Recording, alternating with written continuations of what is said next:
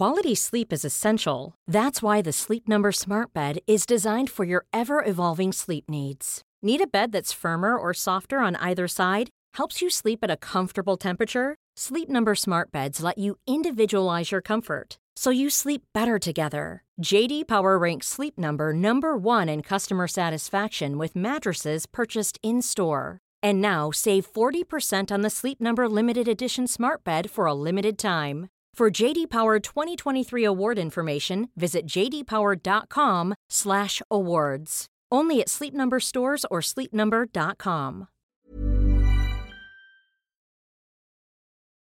Haggling Confident.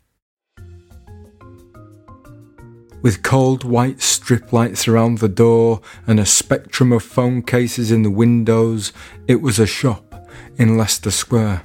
Making my way inside, I saw what I thought I was going to see.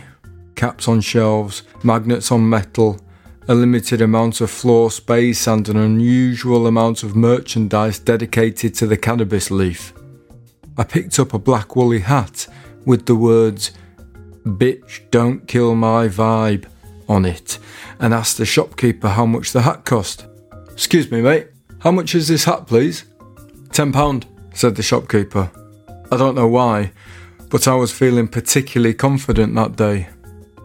Confident enough to haggle. I was haggling confident, one of the highest specifications of confidence there is.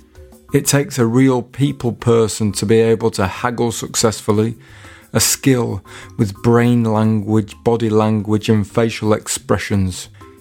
You need to be instantly likeable. Is it a good trait to be able to pay less than what the person wants you to pay for it?